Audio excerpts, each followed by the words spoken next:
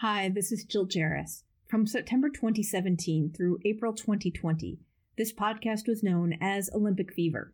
We've since changed its name to keep the flame alive, but we're committed to keeping our back catalog available to you.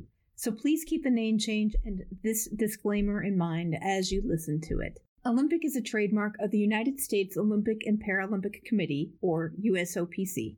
Any use of Olympic in the Olympic Fever podcast is strictly for informational and commentary purposes. The Olympic Fever podcast is not an official podcast of the USOPC. The Olympic Fever podcast is not a sponsor of the USOPC, nor is Olympic Fever associated with or endorsed by the USOPC in any way. The content of Olympic Fever podcast does not reflect the opinions, standards, views, or policies of the USOPC, and the USOPC in no way warrants that content featured in Olympic Fever is accurate. Thanks for listening, and now on to the show. Oh, there's definitely a lot of work out there. Those people don't get cheated on the amount of work. Don't worry. Mesdames et messieurs, the greatest festival of our contemporary society, the Olympic Games, is about to begin. This is going to be close. Oh! You can do it! You can do it! Brilliant, brilliant, brilliant! But that is an Olympic championship. Ready? Hello and welcome to another episode of Olympic Fever. I am your host, Jill Jarris, joined as always by my lovely co-host, Allison Brown. Hello, Allison. How are you today? It's been a little rough. Has been rough, right? Has been a little rough. We're a day behind from the nor'easter, but we're all warm and hot showered and ready to go. That's good. That's good. For those of you who don't live where we've been plagued, we've had in New England we've had 2 nor'easters come in within the span of a week, and they're rough. Like the first one was a ton of rain and a lot of wind. It was really, really windy. A lot of wind. Because I got to spend a lot of time watching garbage cans roll down the street, which was hilarious for me. It was like tumbleweeds. And then we had another one just this week, which was rain and snow combined. And your power went out, and it's been out, and it's going to be out for the foreseeable future. Yes, Fun. it is. And then we just had some snow, which is now melting at very fast rates. So there's going to be flooding. Yes.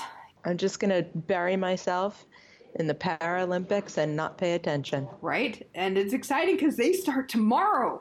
I know. And I'm upset because I don't have power. So I'm going to be, using a lot of data on my phone plan to watch stuff. Right? That's for sure. Oh. So today on the show we have Robert Walsh, who competed as a Paralympian from 1988 through 2002, and I talked with him at New England Adaptive Sports' open house last November, and he walked me through how cross-country skiing and biathlon works, and currently he is the chair of the World's Para-Nordic Skiing Sport Technical Committee. So take a listen to what Robert has to say and learn about these 2 sports. We are at a station about biathlon and skiing. That's right. So, cross-country skiing and biathlon. Okay. So how is each sport adapted for people with disabilities? Well, it's adapted based on the disability. There are different adaptations. Okay. In general, for the Paralympic program, we run the Nordic skiing, which encompasses cross-country skiing and biathlon, in 3 categories. We have a standing category for mobility impaired, we have a sitting category for mobility impaired, and we have a visually impaired category. Okay. And so from a cross-country standpoint, the biggest difference probably is that the sitting category runs on courses that are different from the 2 standing categories. Okay. Because of they running in a sit ski. Okay. Which is a sled with this cross-country skis mounted on the bottom. Okay. And because they're using arms only, their hills are less Okay. significant. Okay. So they do slightly shorter races in some cases, but Okay. they also have a different course that's more suitable Okay. for Okay. that So that's impairment. not as hilly, but they still get a little That's bit right. of a rise. Oh, there's definitely a lot of work out there. Those people don't get cheated on the amount of work. Don't worry. So, and then for the visually impaired and the standing courses, they use different variations of the same course that they use for the Olympics. Okay. So it's, there are different cutoffs and things. It's not exactly the same, but it's the Okay. same terrain for Okay. a lot of it. So that's from skiing. Obviously, for different disabilities, you've got sometimes a little bit different equipment. You have prostheses for people with leg disabilities. You've got no prostheses for people with arm impairments. Okay. But they sometimes ski with one pole or no poles, or depending on their impairment. For visually impaired, they will ski with a guide. Okay. And then there's not a lot of other more complex adaptations than that, although some of the totally blind people will use a speaker system or something to help them hear better. Okay. And sometimes what is hopefully not too loud of an environment, but it can be. And the only other rule, I think that's a major significance there, is that the B1 category, the totally blind category, they compete with goggles on to make sure that everybody's on the same playing field in terms of vision. There are some people in that category who can see light and shadows, so they sort of even the playing field by doing that. Other than that, there's no special requirements for the other two visually impaired classes. Do they group different types of disabilities together? Like, will a race be all... I think that, going back, when I was watching the Rio Paralympics, one thing that really confused me was all the different classes and trying to understand them. So in this case, what we've done for Nordic skiing, and we've done this since about 2002, we started to do it, actually 1998 we started to do it, 2002, after that it became for all the races, and that is grouping all the athletes into one of those three categories. Okay. So the standing athletes, for instance, have 7 different classes of impairments, but all of those classes race for the same set of medals. So they combine. So there's one set of medals. So there's one set of medals for standing. standing category, Okay. which includes people with, leg amputations, arm impairments. Okay. Both. It's anything from it has. The classes are things like one leg above the knee, one leg below the knee, 2 legs above the knees, 2 legs below the knees, and those are the classes. Each of those classes are assigned a percentage that ranks them within that standing category group. So for all of those people who have mobility impairments in the standing category race against each other, but we adjust the times based on their impairment, so that we can have a more fair race. Right.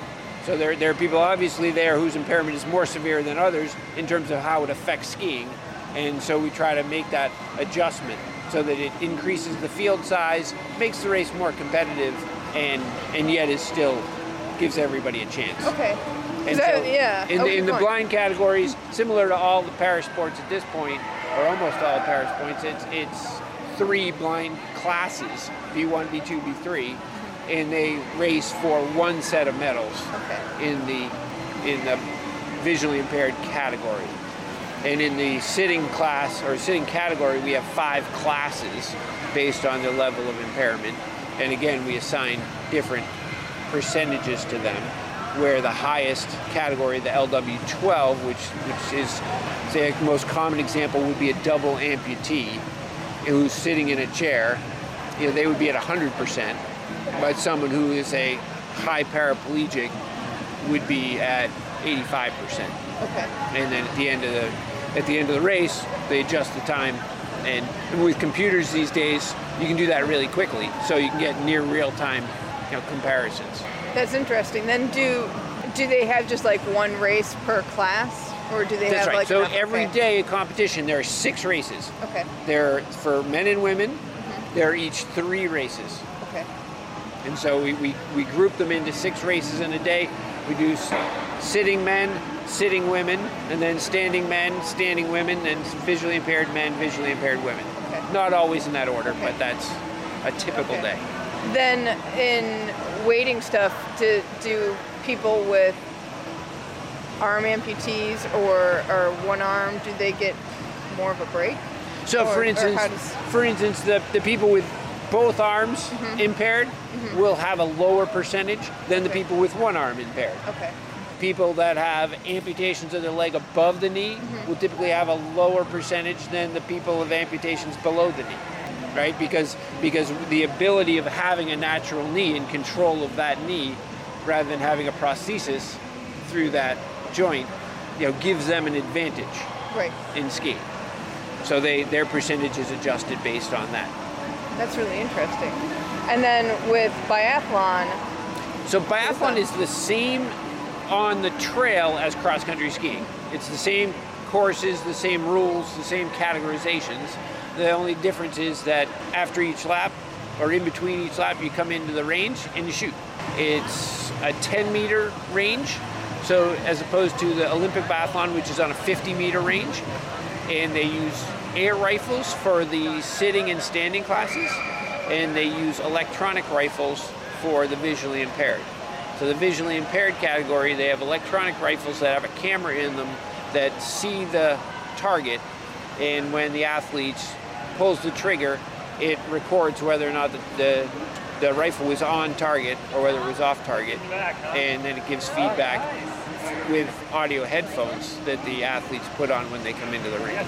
Oh, okay. So I was going to ask then, when they aim, do they hear? So they actually hear a tone, and then the tone changes depending on whether or not they're on target or off target. Okay. And so what it does is the camera in the rifle is always checking, and it's constantly giving them feedback.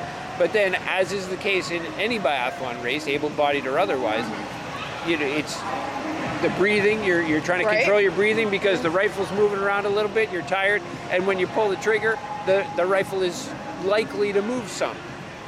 And then in that case, sometimes you're on the target and you get the right tone and you pull the trigger and you end up a little bit off and you miss. But sometimes you on, and after a lot of practice, a lot of the people who are winning medals in the Paralympics, they're good enough that they're on the target, they pull the trigger, they're on the target, and they get a hit. And there's, like I said, there's audio feedback either way, so the athlete knows, okay, I hit that one or I missed that one. They can't tell necessarily where, whether they missed right or left. Oh, interesting. So that's hard to they can't see down the range and know which direction they missed, but they know that they were off.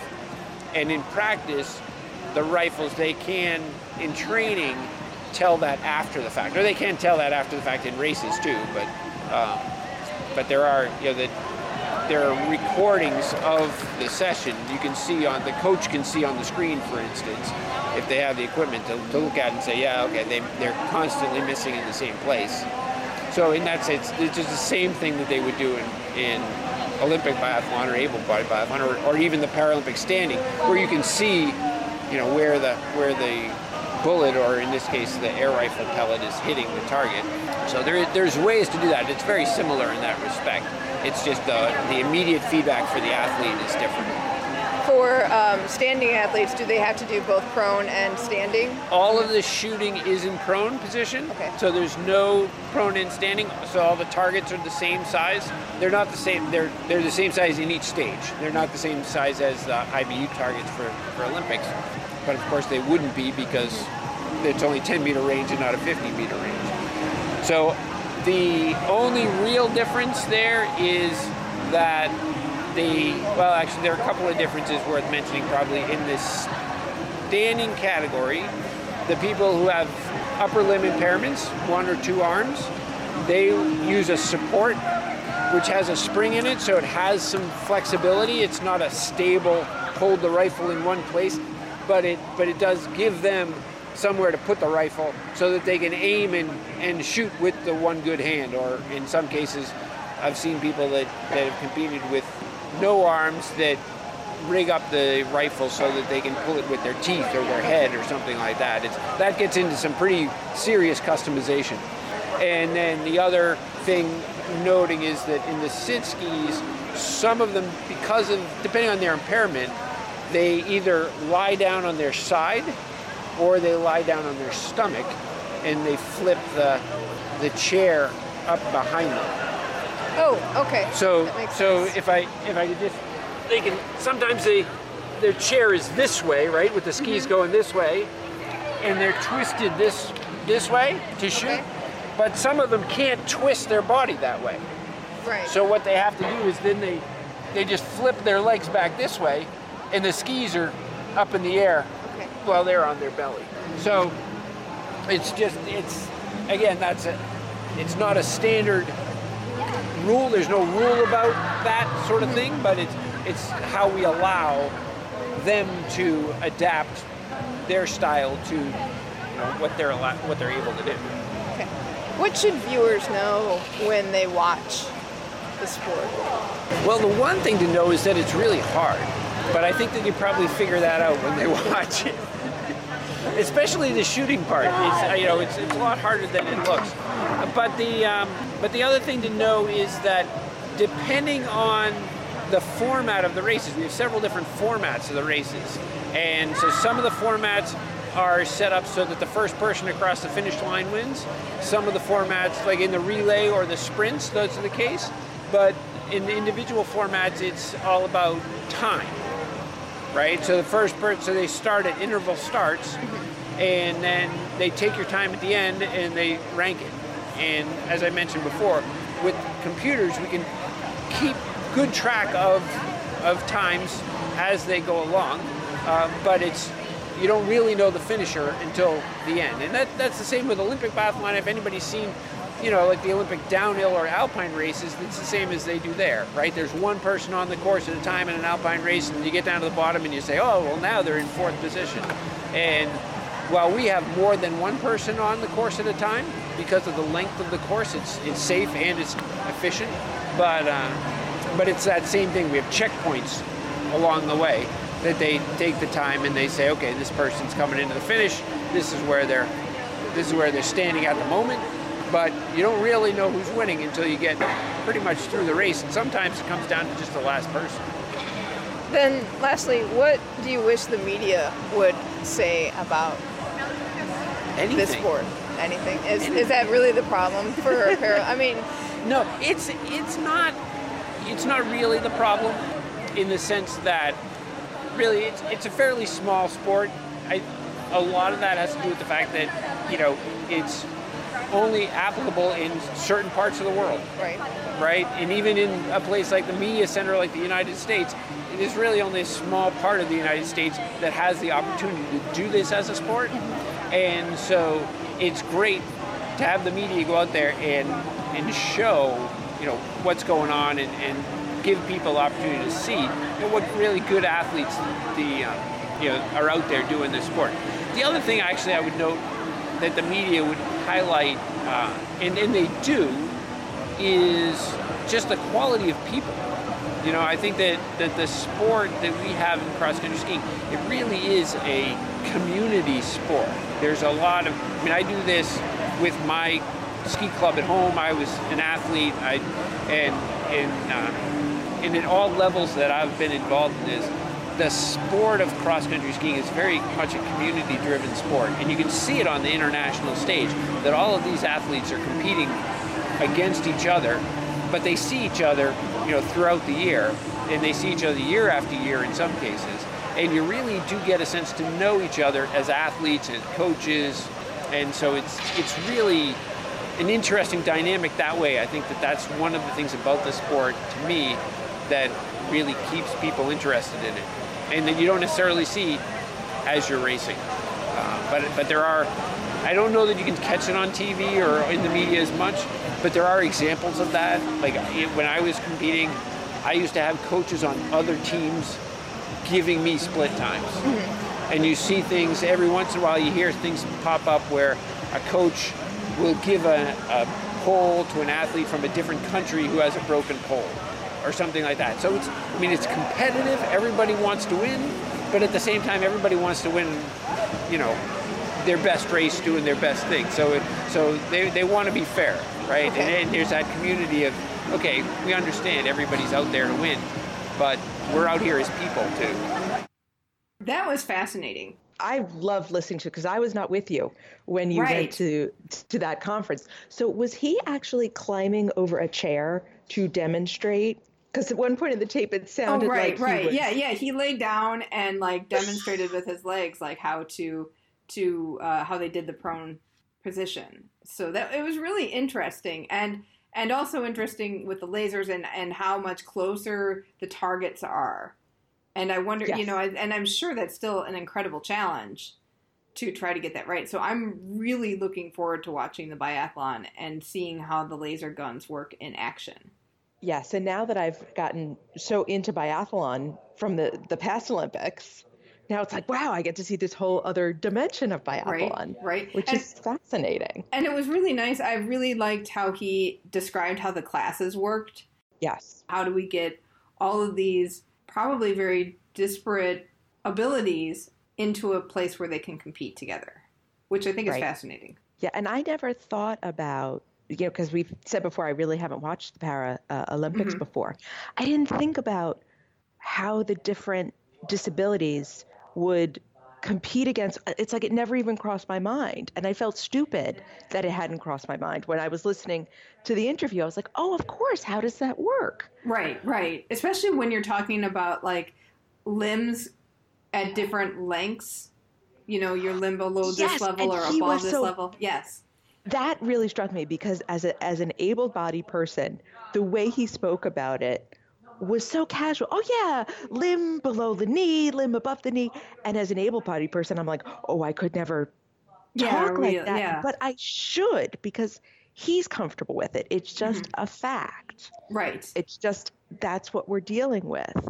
And so it made me then again aware of my own prejudice or my own discomfort on some of these issues. Right. Which is good, which is important, which is good I think it's keep nice track of. Yes, because I think it helps us learn and move forward. And that's one of the things that makes me happy about being able to have the show and cover Paralympics as well, because then we learn and we become better, I hope. Or at least better educated. Yes. Well, we're trying. I know. But I'm really excited to see what they do for the different sports and how the competition works. The cool thing is that next week we're going to have a show. Our show will be talking about what we've seen. But the nice thing is that by the time it drops, you'll still be able to watch some event in every sport that's being competed. I was looking at how the schedule was laying out. Yeah, so we that's had really posted cool. the schedule. So I'm really excited about that. I'm really excited that the competitions seem manageable to watch. I hate to say that, but I know we won't be up at 3:00 in the morning and triple screening. But I don't think we could do another week of that. No, that would be a little rough. But maybe if we had the Finns with us. Oh, because they were knitting. They were knitting. So we came across the story where how it came up was the Finnish snowboarding coach, Antti Koskinen, I'm going to go with Koskinen, was knitting at the top of the snowboard run. And it turns out that the whole Finnish Olympic team knits together. It started in Sochi. They made a giant scarf that they then wore. Like several people wore this scarf all together at the same time at a press conference. So if you go on YouTube, you can find it and see them all wearing the scarf. I mean, the scarf was amazing. And then this time, the team was making a blanket for the newborn son of the Finnish president. Which is adorable. Which is the cutest. I mean, if that isn't the most Scandinavian thing I've ever heard. Like, were they drinking grog while they were doing it? It's just so fantastic. So, so they do it to de-stress and stay calm and bond them as a team. I love that. We cool. need to knit together. It's very cool, yes. I don't know how to knit. No, I don't know how to knit either. My mother knows how to knit. So does mine. I know, but she couldn't teach me because I'm left-handed. Right. And that apparently I have to knit backwards. I don't know. So if there's any left-handed knitting teachers out there, I want to learn how to knit. You are available for the Olympic Fever Knitting Project, TBT? We could make a giant scarf. We could make a giant to scarf. wrap the whole team in. That's right. There you go. Team Olympic fever.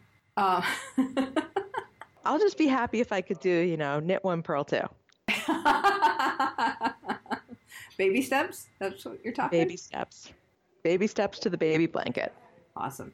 The news has also been full of Olympians going home or Olympians having to go back to competition because their seasons are not over yet. But did you see who is not going to compete at the World's Figure Skating Championships? Yuzuru Hanyu. He dropped out because his injury isn't good. Yeah. I knew he was not good. How could he be? Right. So the Straits Times reported that he was like a quarter of full fitness during the Olympics. That was a quarter. Right. Yeah, which was amazing. So he needs 2 weeks of rest and 3 months of rehab. Wow. At least. So he's not going to be there. I know that the Shib-Sibs also dropped out, but I think... Did they? Yes, they did withdraw. Let me pull this up. Huh. Well, the U.S. dance could still get a world medal with Chalk and Bates and Hubble and Donahue. I mean, the team's so strong. So the Shib-Sibs withdrew, and Hawayek and Baker are replacing them. Okay. So right, 'cause we have 3 slots for dance. Bobrova and Soloviev also withdrew from the ice dance. Oh, you mean we're not going to get to see the blind girl again? No, apparently not. It's bad. I know you missed that. Also, Coombs and Buckland from Great Britain withdrew.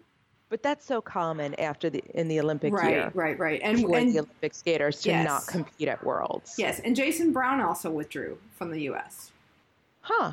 Because we had more slots for Worlds than we did for the Olympics. Correct. So he was the Olympic alternate. Right. Not on the Olympic team.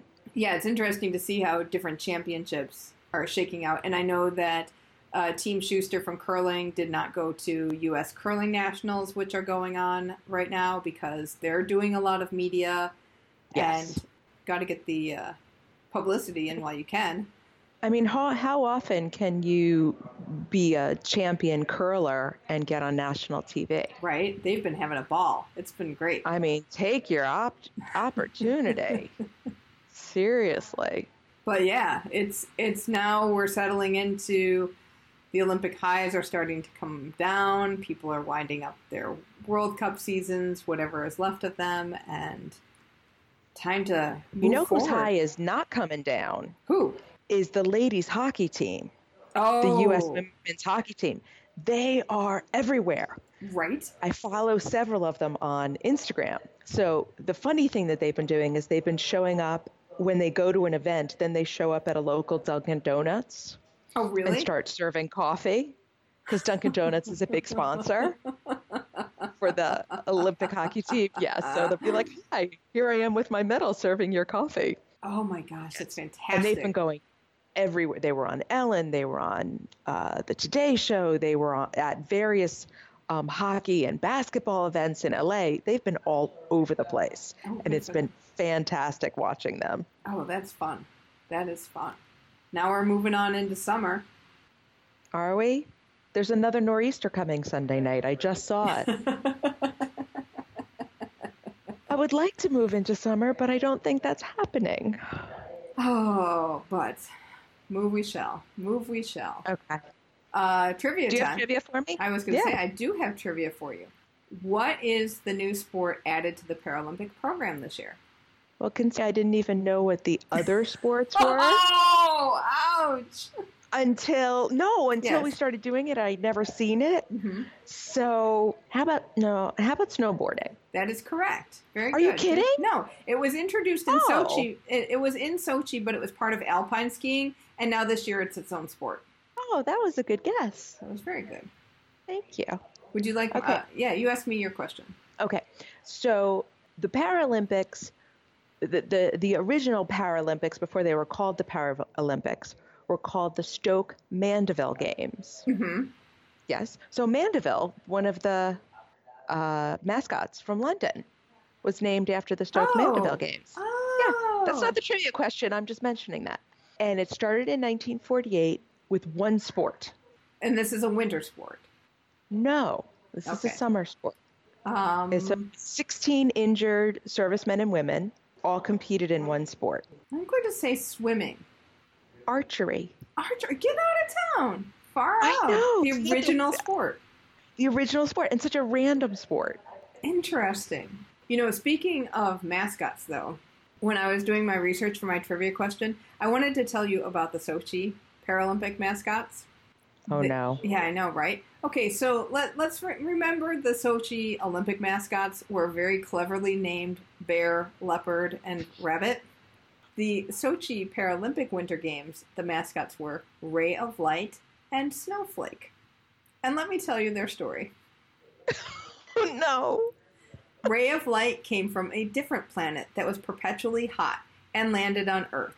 With amber skin and bright large eyes and hair looking like flames, he was overwhelmed by the new experiences he made.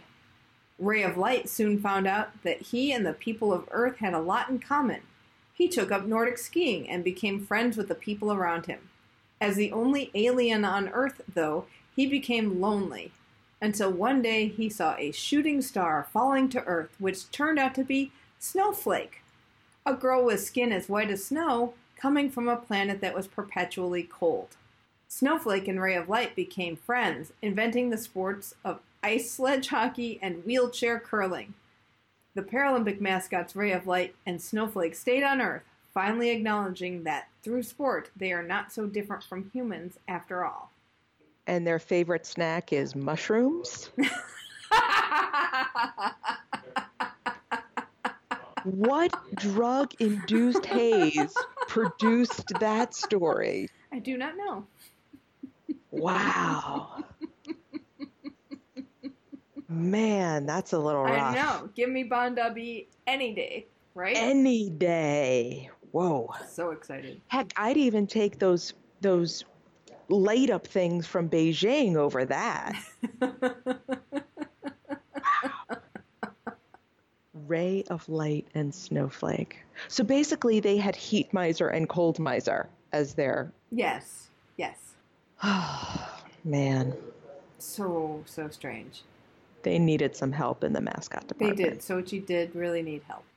But yeah, that was Sochi. So I will say I'm very grateful that we have Bondi to walk us through and cheer us on these Paralympic Games. And now the ones for Tokyo definitely are looking a lot better. Right? Yeah, I think if you're like on the fence with the mascot, you're like, this could be good. You just go back to like Sochi or London, or no, just go back to Atlanta and go, whoa, hey now, that's rough. Well, we're going to call it a short show for this week. Oh, wait, no, I had one more thing because I wanted to let everybody know the results of our fund drive because I forgot to do that last week. So we had a little fundraising drive during the Olympic Games to help us keep the lights on, and we are so grateful to everybody who chipped in. So we've got enough money to pay our basic monthly expenses for things that aren't super exciting but are very necessary to have, like our hosting and our domains and our email addresses. And then we do have some left over, so we're going to look into beefing up our equipment so we can make better sounding interviews. So we're very excited to be able to start tackling them. And it's all thanks to you guys. So thank you so much. Thank you for everybody who gave us reviews on iTunes too, because that's really helpful and has really, I think it's helped boost our visibility a bit. So we read them all. Yes, we do, and we love them. We've gotten some good reviews, and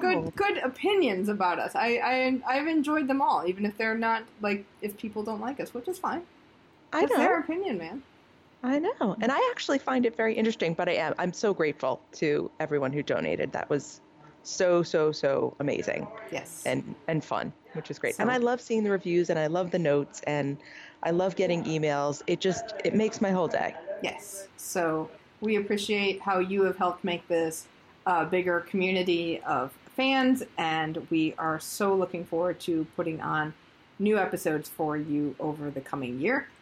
And on that note, we got to get to planning because we've got shows coming up, and we've got to now we can plan out what we're going to do for the future. When we actually have power again. Yeah, when we have power again. When the spring thaw comes, we'll be ready, Ma. That's right. So, on that note, everybody, thank you again for listening, and we will talk to you next week.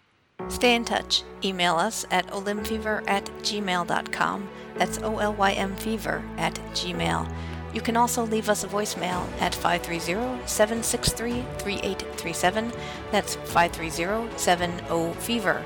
We're on Twitter at OlymFever, and you can join in the conversation at our Facebook group, Olympic Fever Podcast.